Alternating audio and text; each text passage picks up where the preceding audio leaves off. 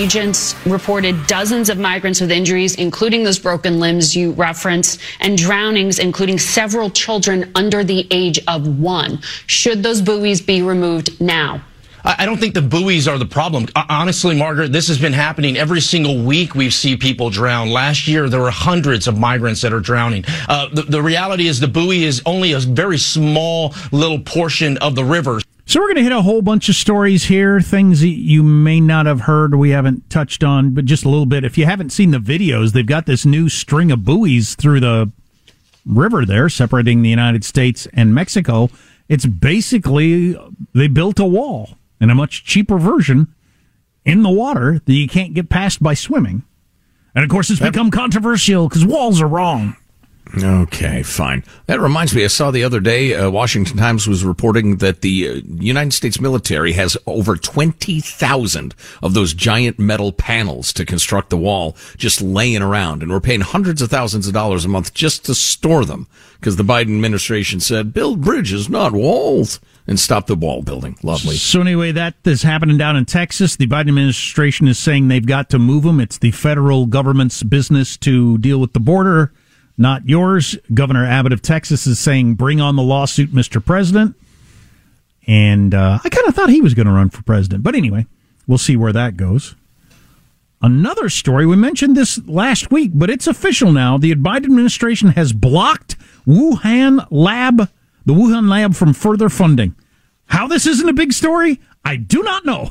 I mean, it seems like it's an admission of that was a problem with the whole pandemic thing. But there you go.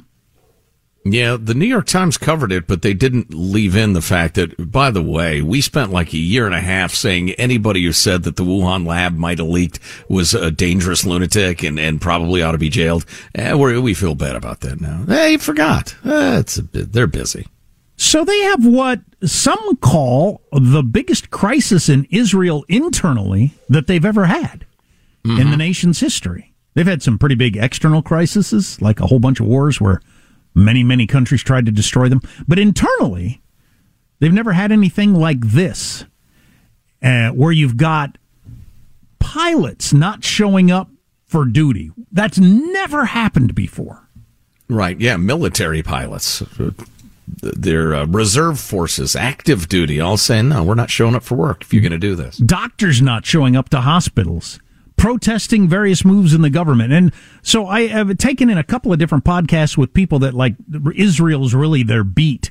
And they say that the representation of what's going on at the protests is very, well, it's drive-by media like Rush Limbaugh used to talk about it. What's actually happening is they're having their reckoning that they were able to put off since 1949 or whenever Israel became a country. The reckoning is happening now of, are we a Jewish state or not, is coming to the head.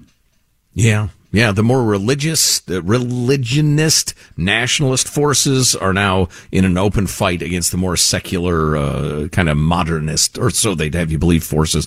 And it's really interesting. I've tried to figure out what's going on, and there are a lot of subtleties. There are a lot of different ways of looking at the arguments, and there are a lot of politics going on. But Netanyahu has formed the right-wingiest Israeli government, really, for many, many moons. And they think the courts have way too much power to overturn their laws. And so they're trying to rewrite what powers the courts have. It's a major, major move in how the society functions. Whether it's right or wrong is in the eye of the beholder, obviously, but they're not fighting over trivia. It's a big question. Right. And so that's that. I mentioned this earlier, never got to it. Is Vivek Ramaswamy a fajita or a taco? Ramaswamy. I left out a syllable.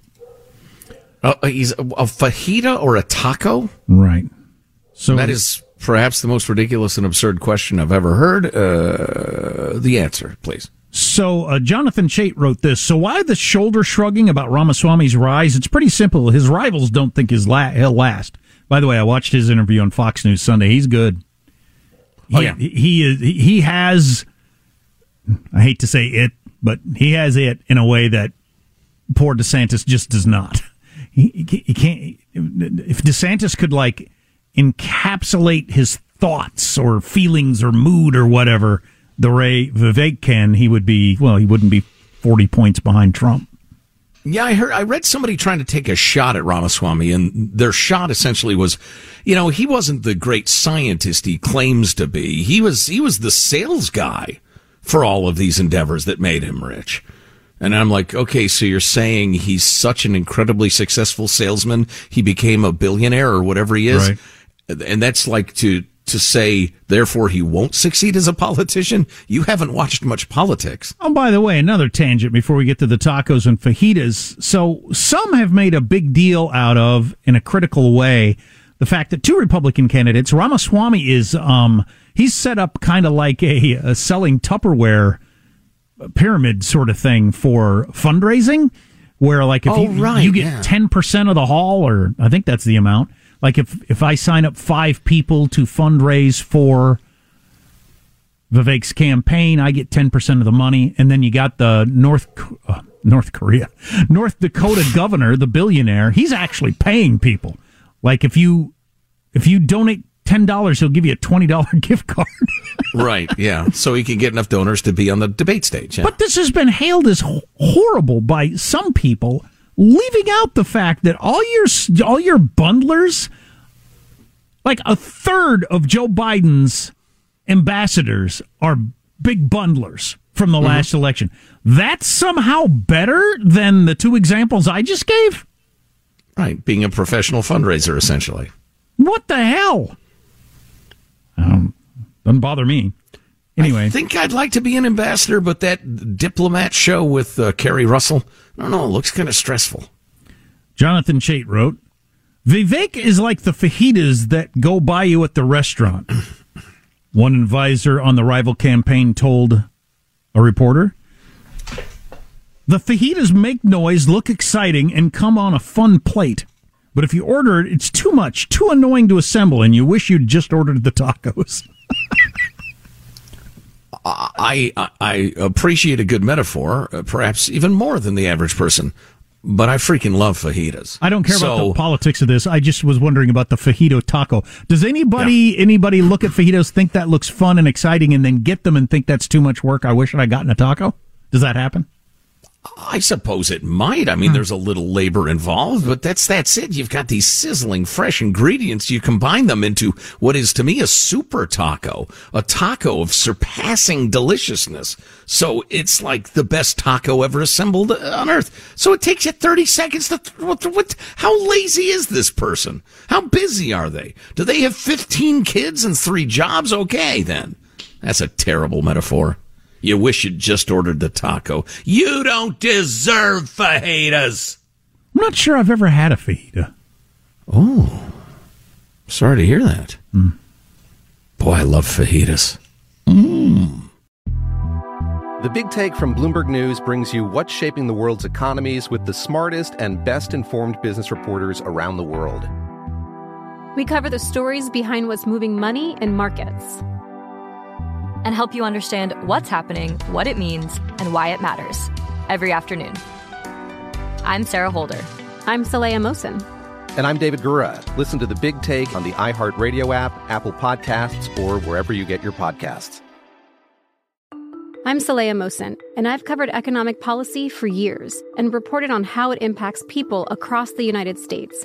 In 2016, I saw how voters were leaning towards Trump and how so many Americans felt misunderstood by Washington. So I started The Big Take DC. We dig into how money, politics, and power shape government and the consequences for voters.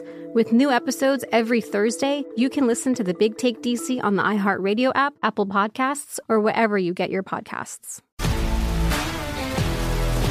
If you love sports and true crime, then there's a new podcast from executive producer Dan Patrick and hosted by me, Jay Harris, that you won't want to miss.